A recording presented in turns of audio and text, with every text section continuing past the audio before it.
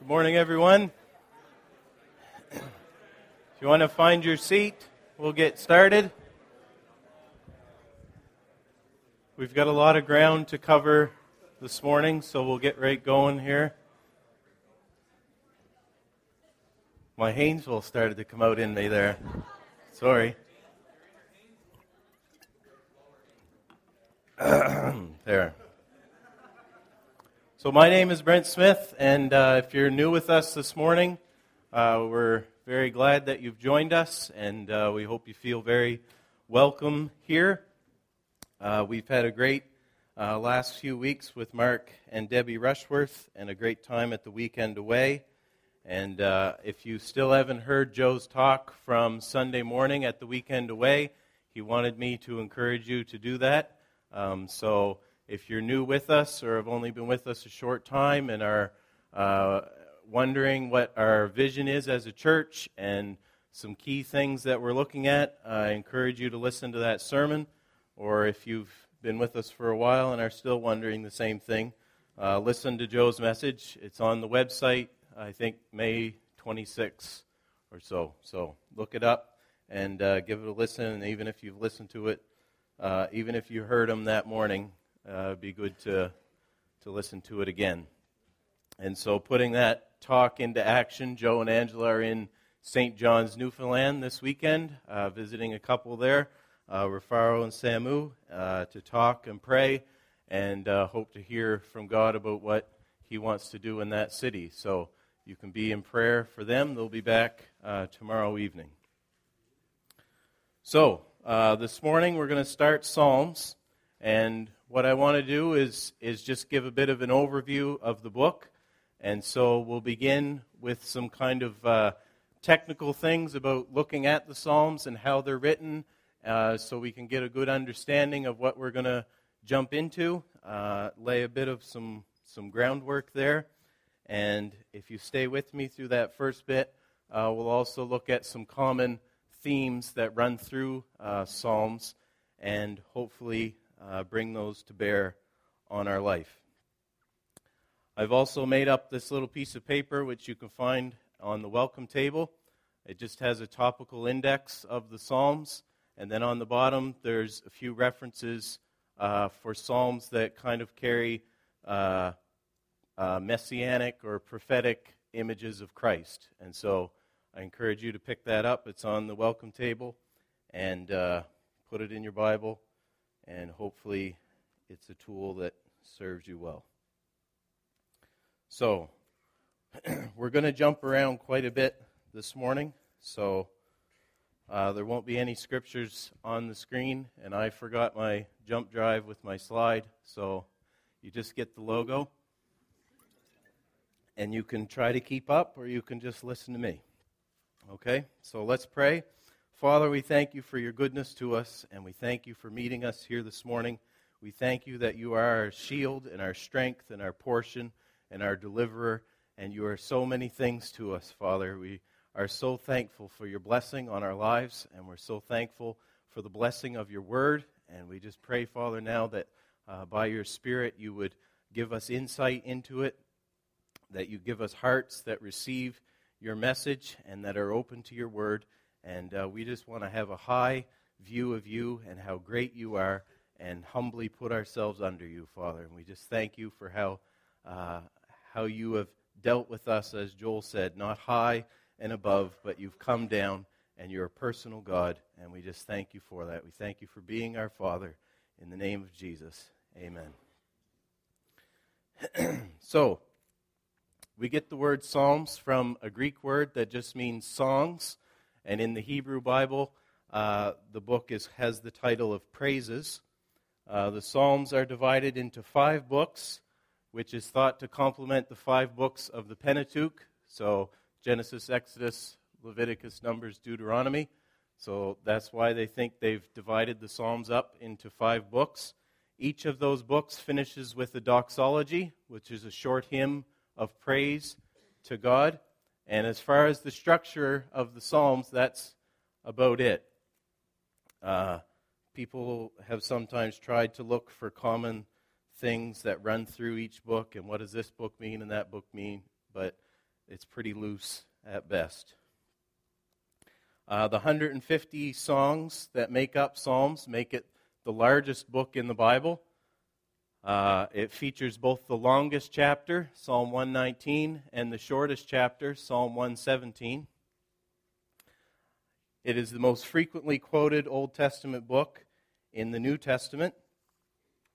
In the first 3 chapters of Hebrews, there are 51 verses, and 19 of those are direct quotes from Psalms. So over a third of the first 3 chapters of Hebrews is Psalms. It's arguably the most popular book in the Old Testament, if not the Bible. New Testament-only Bibles usually put Psalms in at the end. And when Bible translators are translating the Bible into a different language, Psalms is almost always the first Old Testament book that they translate. Throughout history, it has been the songbook for people who love to worship God. The early church sang the Psalms. Classical composers like Bach were inspired by the Psalms. And even today, much of what we sang this morning is taken directly from the Psalms. It has provided the church with some of their best-loved Bible passages. In fact, you probably know more verses from Psalms than any other book in the Bible. And it definitely wins the race as far as verses on coffee cups, bookmarks, paintings, greeting cards, journal covers, etc. So, with its length and its popularity and the way that this book has impacted the church over the years, it's definitely a heavyweight, we'll see, in Scripture. And I'm excited to start going through it this summer, and I hope you are too. So, we're going to look at a particular psalm to use it to get familiar with what the Psalms look like. If you have your Bible, you can turn to Psalm 57, and we'll use it as an example to look at a few elements that make up a psalm. Psalm 57. So, after the title, which has been added in by the people who translated the Bible, there's usually a heading there that has a few different pieces of information. So there's usually an identification with a person, there's an association with a historical event, there's musical or liturgical details, and there's the type of psalm that it is. So we see in Psalm 57 it says, "To the choir master, according to do not destroy, a miktam of David when he fled from Saul in the cave." So we have an identification with a person of David. So we often associate all of the Psalms as David. People often say the Psalms of David, but only 73 are actually attributed to him, just under half. And these 150 songs were written over a few centuries by multiple different authors. So you'll find authors like Asaph, who wrote 12 of the Psalms. Another 12 are attributed to the sons of Korah. And they think those two guys, Asaph and the sons of Korah, were like the directors for larger choirs that sang in the temple. 2 psalms were written by David's son, Solomon, Psalm 72 and Psalm 127. And then there's a few one-offs like Moses, who wrote Psalm 90, Ethan, who wrote Psalm 89, and Heman, who wrote Psalm 88, which if he wasn't your favorite biblical author before, he should be now. He-Man. I mean, come on.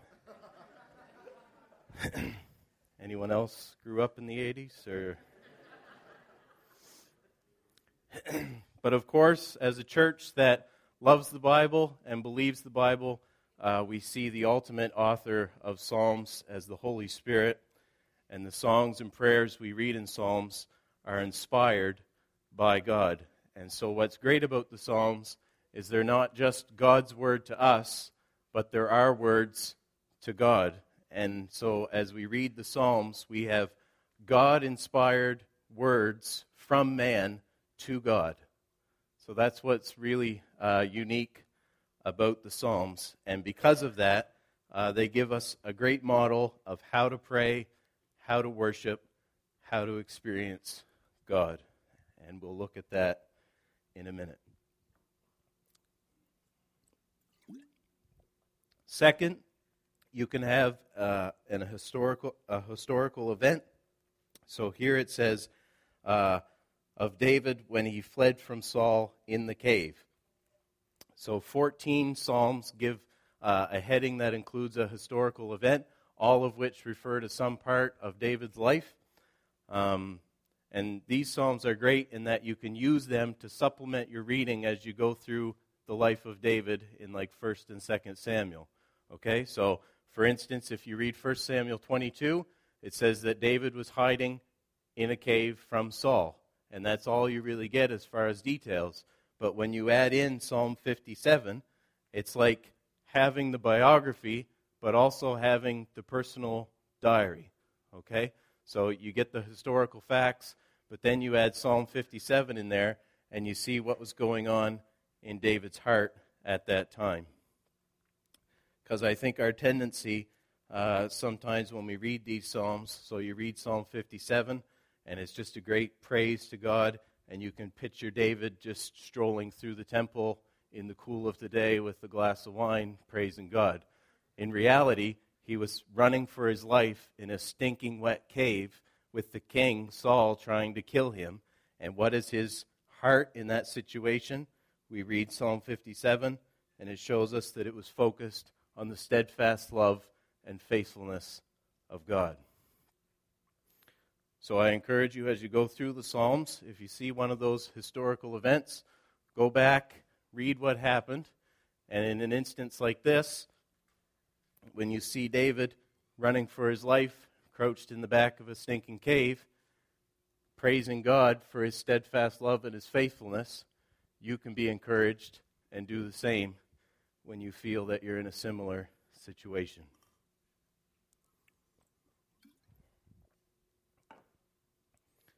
So thirdly, we have musical details. And a lot of these can be a little confusing because the guys who study these things, they don't really know how to translate them. And so they've just kind of left them as what they are. And so you'll see words like Selah, which is all over the place, which is some sort of musical marker. And there are other things, like when it says according to, they kind of think that that might be to the tune that the psalm should be sung to. So you'll have nice peaceful ones like Psalm 22, according to the doe of the dawn. Okay, that sounds really nice. Psalm 45, according to the lilies. And then there's the more hardcore, heavy metal ones like this one that says according to do not destroy. All right? I'm just saying, if the tune's called do not destroy, it's heavy. All right? David took the harp to the limit on that one. I didn't get an amen from Keith at all. All right. And then fourthly, you'll see some designation of what type of psalm it is. So you'll see a psalm of David, a song. There's other ones like a maskil. And this one, Psalm 57, says a miktam. And again, they don't know how to translate those really, and so they've just left them. And but it's nice to see that the Israelites had some variation of songs, whatever that might be. But what I gather from those is that it should be clear to you that these are songs. They're not historical events. They're not letters to churches. These are songs that are meant to be sung. And that's what's so great, that so many of our worship songs have included so much of the Psalms in them. God loves singing. And to my knowledge, no other religion sings like we do. And some don't even believe in singing about their faith, which is strange in that we write songs about anything that we find enjoyable, and we sing songs about anything that we find enjoyable. So we should be bursting in song about the one thing in whose presence there is fullness of joy. God wants you to sing. So much so that he added a 150 songbook to the middle of his word. John Calvin, in his commentary on Psalms, said, "Among all the other things that are proper for the recreation of man and for giving him pleasure, music, if not the first, is among the most important, and we must consider it a gift from God expressly made for that purpose. We know from experience that song has a great power and strength to move and inflame the hearts of men, to invoke and praise God with a heart more vehement and ardent." Great words. So if you've been coming here for a while or for a few weeks and you don't sing, I want to encourage you as we go through the Psalms this summer. It's a great time to start singing. Fire it up. All right? These are God-inspired songs from man to God about God. And so, just let her go. I was there once where I didn't sing, and then I got over it. Hey, after the Last Supper, it says Jesus got up and he sang a hymn. So if you want to be like Jesus, sing. Okay? There's my simple plea. You're going to do it for eternity, so you might as well get some practice in, right? Sing now in your off-key, out-of-tune, cracking voice, and singing perfectly in heaven will mean more to you. Okay? Is that good? So, if you don't sing, when you read through the Psalms, it's just going to be weird for you, because they're going to command you over and over to sing to the Lord. So, sing, and as John Calvin says, let your heart be inflamed. The last thing I'll point out, we'll move down into the actual psalm. So that's the heading, and those are things that we find in the headings. So I just want to show you something about how the psalms are written. Hebrew poetry, which is what the psalms are, is not built on rhyme or rhythm, but on its way of matching or echoing one thought with another. And so we often have matching lines, parallel lines, as a verse. And so the first line makes a statement, and the second line says yes, and even more so this. Okay? That's how kind of the Psalms are written. Not every verse does this, but that's kind of the foundation of the poetry of the Psalms. So sometimes the second line enhances the first line with a similar statement. So if you see verse 9 here of 57, it says, "I will give thanks to you, O Lord, among the peoples. I will sing praise to you among the nations." Two very similar lines just complementing each other. Sometimes the second line completes the thought by giving a contrast to the first line. So next week, Gary's going to do Psalm 1. You'll see in that, "For the Lord knows the way of the righteous, but the way of the wicked will perish." There's contrasting lines that complete the thought. And other times, it's like a stair step. So the first one says something, and then the second line expands it into even greater detail. So Psalm 57, look at verse 3. It says, "He will send from heaven and save me. He will put to shame him who tramples on me." So the first line says he's going to save me. The second line says he's going to save you, yes, but even more so, he's going to put to shame him who tramples on you. Okay? So I think it's helpful to keep that in your mind as you read through the Psalms, the idea of these matching lines. And it's significant to me because this type of poetry that doesn't rely on rhyme and rhythm as much as English poetry does survives translation. Okay? So originally written in Hebrew, it can be translated into almost any language without a great loss of its beauty or its power. Okay? Which is significant because I don't know about you, but that just shouts to me about the sovereignty and the providence of God over His Scripture, over not just what was written, but how it was written and the time that it was written. And not only that, it shows me a God who has so much care and love and compassion for his church that he wrote these 150, or he inspired the men to write these 150 songs in that way that they could translate into any language for any nation in any era that still inspires our hearts to sing because the beauty and the power of the poetry hasn't been lost. So now, even so many years later, in a different part of the world, we can still appreciate the beauty of the poetry of Psalms and sing their praises to God. How awful it would be if we were always saying, well, in Hebrew that rhymed, but when we bring it into English, that doesn't really rhyme. And we read the Psalms, and it's a lot more like prose than it is poetry. It would just be awful, right? But God, in his compassion and his sovereignty, that's not the case. I just love that. I don't know about you, but 10,000 reasons, that's one of them for me. Okay? So that's the quick overview of what we're getting into with the Psalms. And so when you read them this summer, just keep in mind who is writing.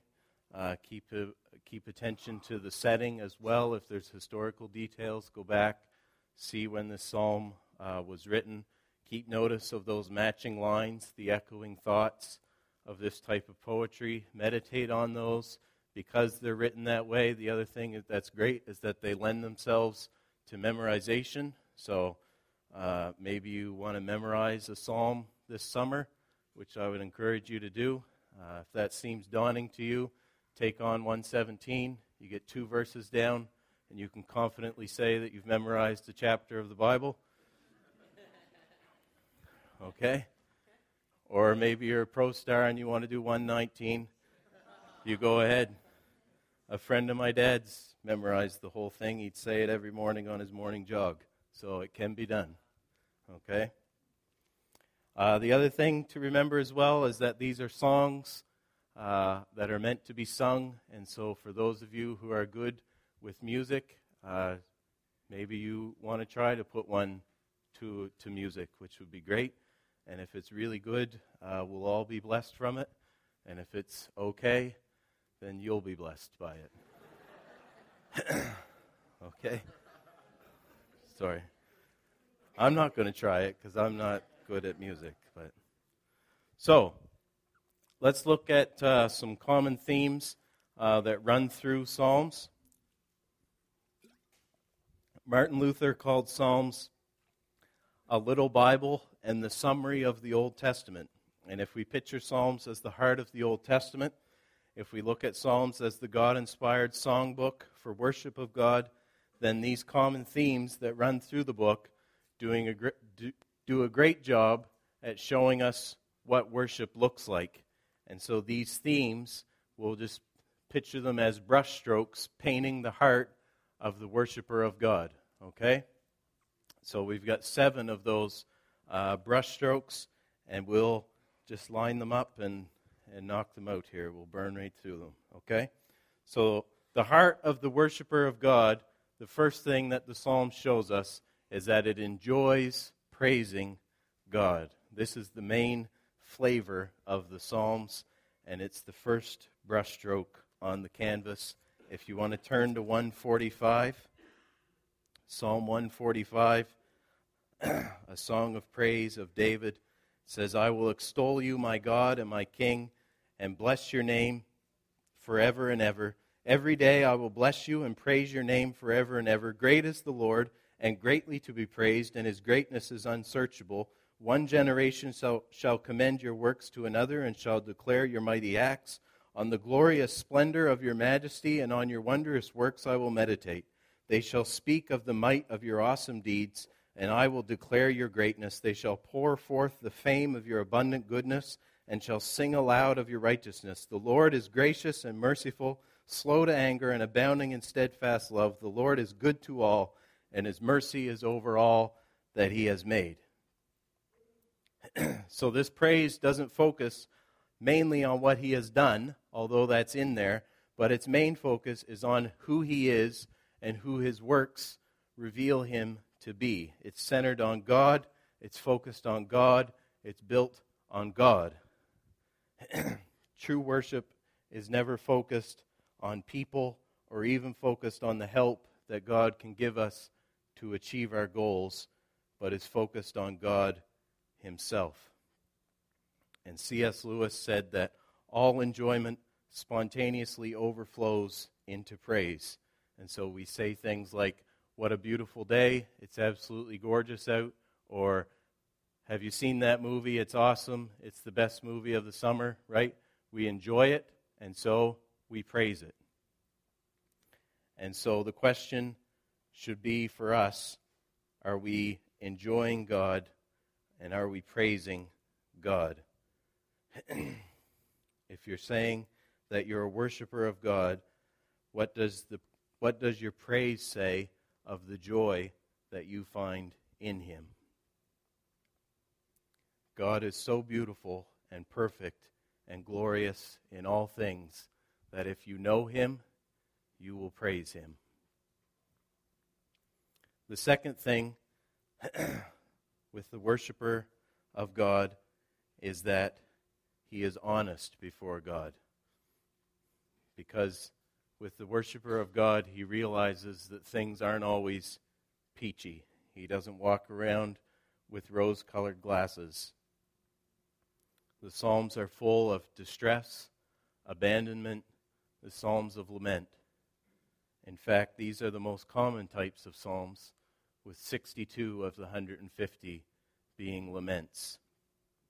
If you want to know what those type of Psalms sound like, we'll read a bit of Psalm 38. Psalm 38 says, "O Lord, rebuke me not in your anger, nor discipline me in your wrath, for your arrows have sunk into me, and your hand has come down on me. There is no soundness in my flesh. Because of your indignation, there is no health in my bones. Because of my sin, for my iniquities have gone over my head. Like a heavy burden, they are too heavy for me. My wounds stink and fester because of my foolishness. I am utterly bowed down and prostrate. All the day I go about mourning, for my sides are filled with burning, and there is no soundness in my flesh. I am feeble and crushed. I groan because of the tumult of my heart. O Lord, all my longing is before you. My sighing is not hidden from you." We sometimes think that it's more spiritual to not feel pain, or at least not communicate that we experience it, to not show ourselves as weak or vulnerable, but that's not the case with the Psalms. The Psalms show us we can experience suffering and distress and even be at the doorstep of despair. And part of our worship to God is being honest before him. God takes great delight in the worship of him through our being honest of where we're at. And we're not honest with many people. So when you walked in this morning and one of the welcome team people said, "How are you?" all God's people said, "Good." Right? When you really wanted to say, "I'm stressed to the max, I'm worried about my kids, I haven't had a good sleep since 1997, right? I'm weak and I'm tired." But we don't say that because there's not many people in your life that you can be that honest with, and there's great wisdom to know who those people are, lest you dump on the mailman when he shows up on your doorstep. But you can be honest before God. You can be real with him, and you can say with David, "All my longing is before you. My sighing is not hidden from you." The true worshiper of God knows real joy and enjoys praising God and is honest about the difficulties of life. Thirdly, the heart of a worshiper of God remembers God's goodness, and the Psalms do this so wonderfully, mixing it in with praise of who God is. If you want to go to Psalm 136, might be a familiar psalm to many of you because of the refrain of his steadfast love endures forever. But in between those refrains is an account of God working for his people throughout history. So Psalm 136, verse 13 says, "To him who divided the Red Sea in two, for his steadfast love endures forever, and made Israel pass through the midst of it, for his steadfast love endures forever. But he overthrew Pharaoh and his host in the Red Sea, for his steadfast love endures forever. To him who led his people through the wilderness, for his steadfast love endures forever." And it's this memory of God's past goodness on Israel that gives them encouragement and faith for God's goodness in the future. And so when you have a promise that God's goodness for your future, and you water that with the memory of his past goodness on your life, your faith is increased. So if the vision that Joe shared at the weekend away seems overwhelming and impossible to you, get Joe to recount how God has been good and his favor has been on this church over the past few years, and his steadfast love has been on this church, and you'll be able to look forward at what God is able to do.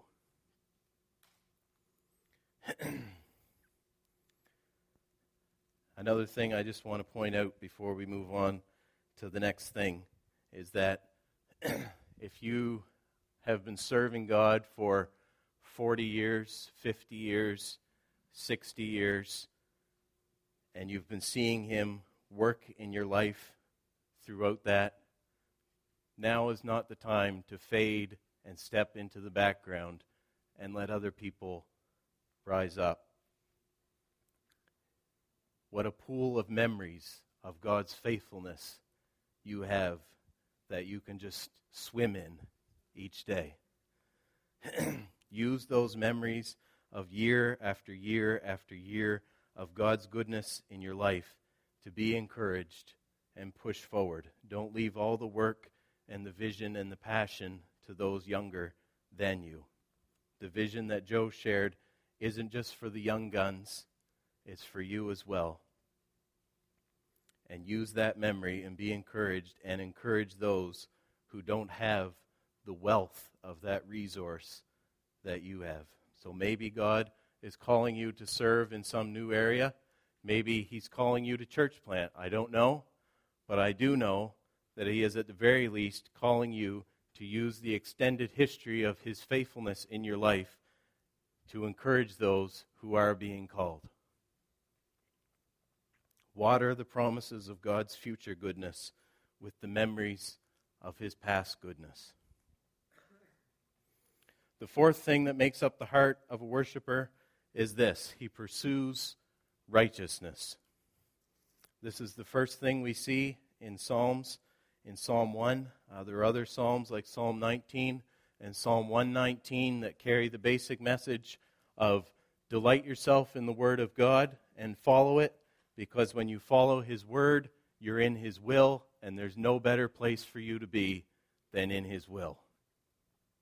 And it's not that true worshipers of God are perfect, far from it, but they are made righteous before God through the sacrifice of Jesus. And now their heart says with David in Psalm 25, "Make me to know your ways, O Lord, teach me your paths, lead me in your truth and teach me, for you are the God of my salvation. By your great grace you saved me, and now I want to know your ways and walk in them." True worshipers of God heed God's word by God's power for God's purposes.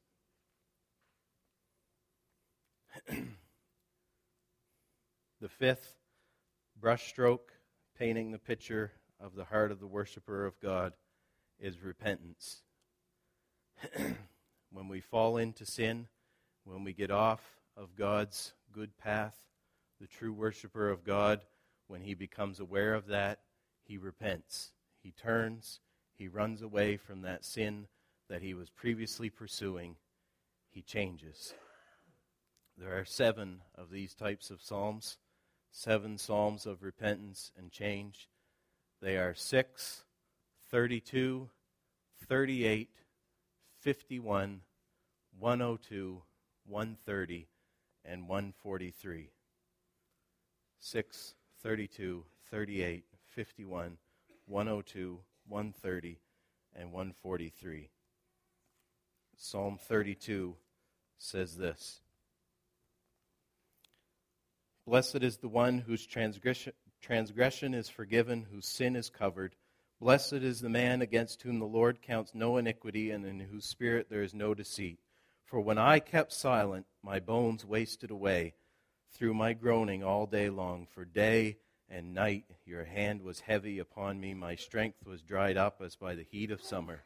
I acknowledged my sin to you and did not cover my iniquity. I said, I will confess my transgressions to the Lord, and you forgave the iniquity of my sin.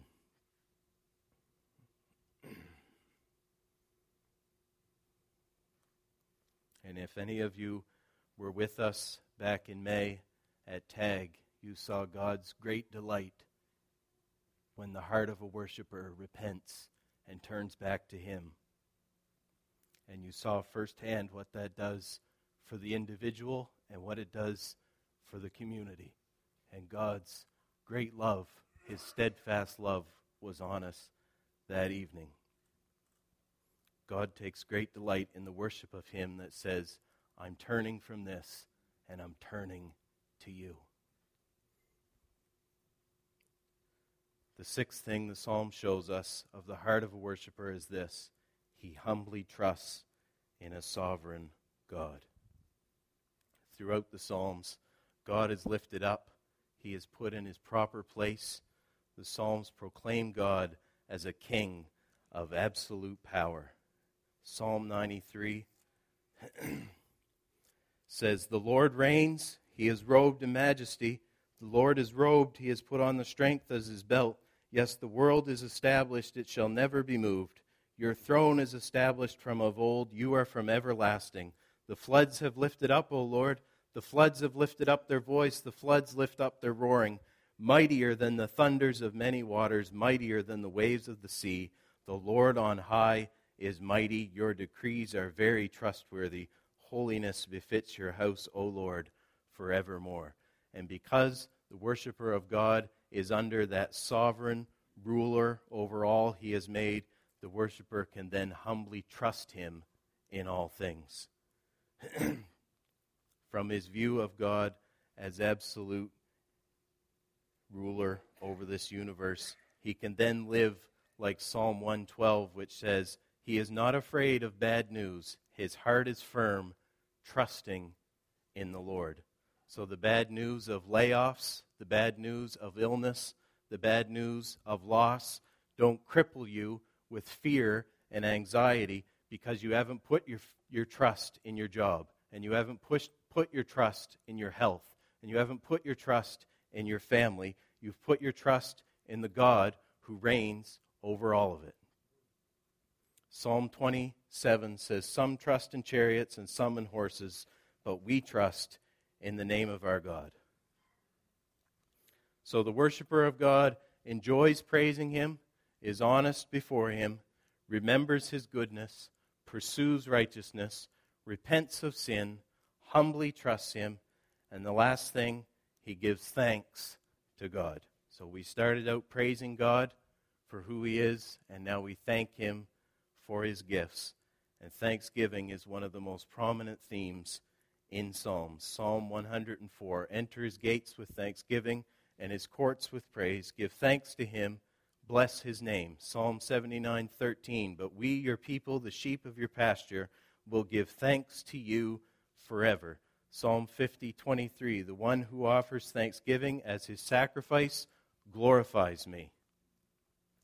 Thanksgiving is so key to the heart of a worshiper of God, because a heart that is full of thanksgiving is a heart that is empty of pride. A heart that recognizes itself as a sinner against a holy God who deserves death but is given life through Jesus. A heart that recognizes that apart from God, he can do nothing. A heart that sees that everything he has is a gift from God. A heart that is humble like that is a heart that is thankful. How quick God is to hear us when we cry out to Him for help, and how quick we are to forget and not give Him the thanks He deserves, and how often we take for granted all that God has blessed us with. When Barb was talking about in times of distress and we cry out to God and we fight, and then when He answers and then we slip into complacency, a great way to fight against that complacency is to continually thank Him for delivering you from that distress. So, the worshiper of God enjoys praising Him, is honest before Him, remembers His goodness, pursues righteousness, repents of sin, humbly trusts Him, and gives thanks to Him. Psalms is a book of God-inspired words of men worshiping God. And what we see is that it really paints a picture of what the heart of a worshiper looks like. And the last thing I'll draw your attention to is this.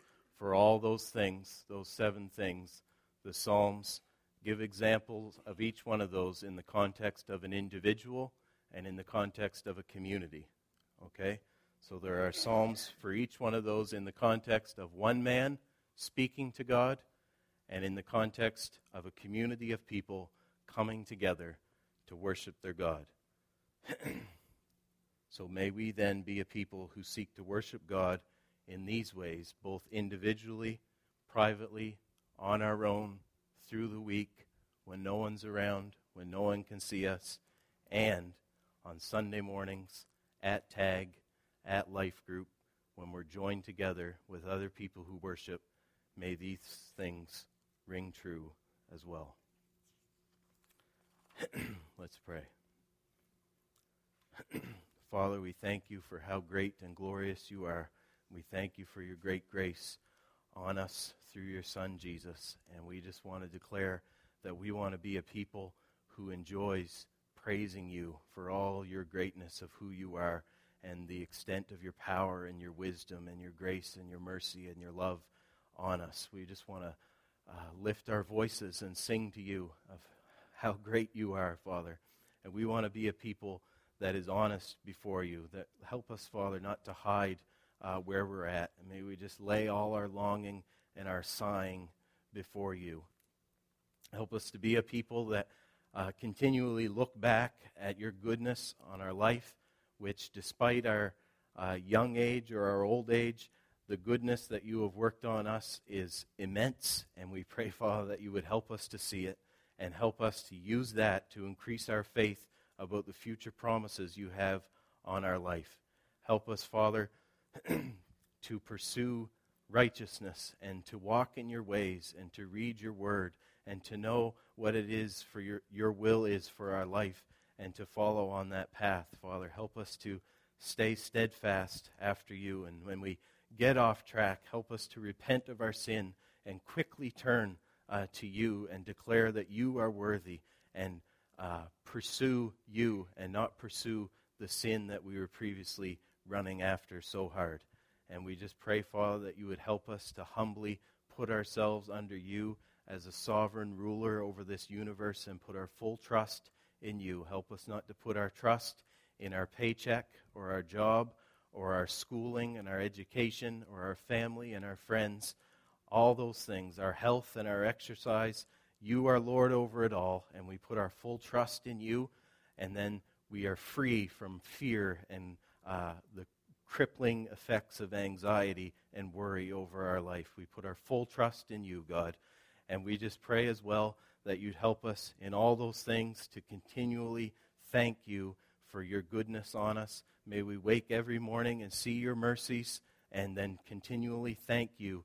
May our thanks always be on our lips of you working on our life and your grace on our life. May it be true for us individually as we go about our day, and may it be things that ring true for this church. May we be known as a people who love to worship you in these ways. We thank you, Father, and we pray that you would do that by the power of your Spirit.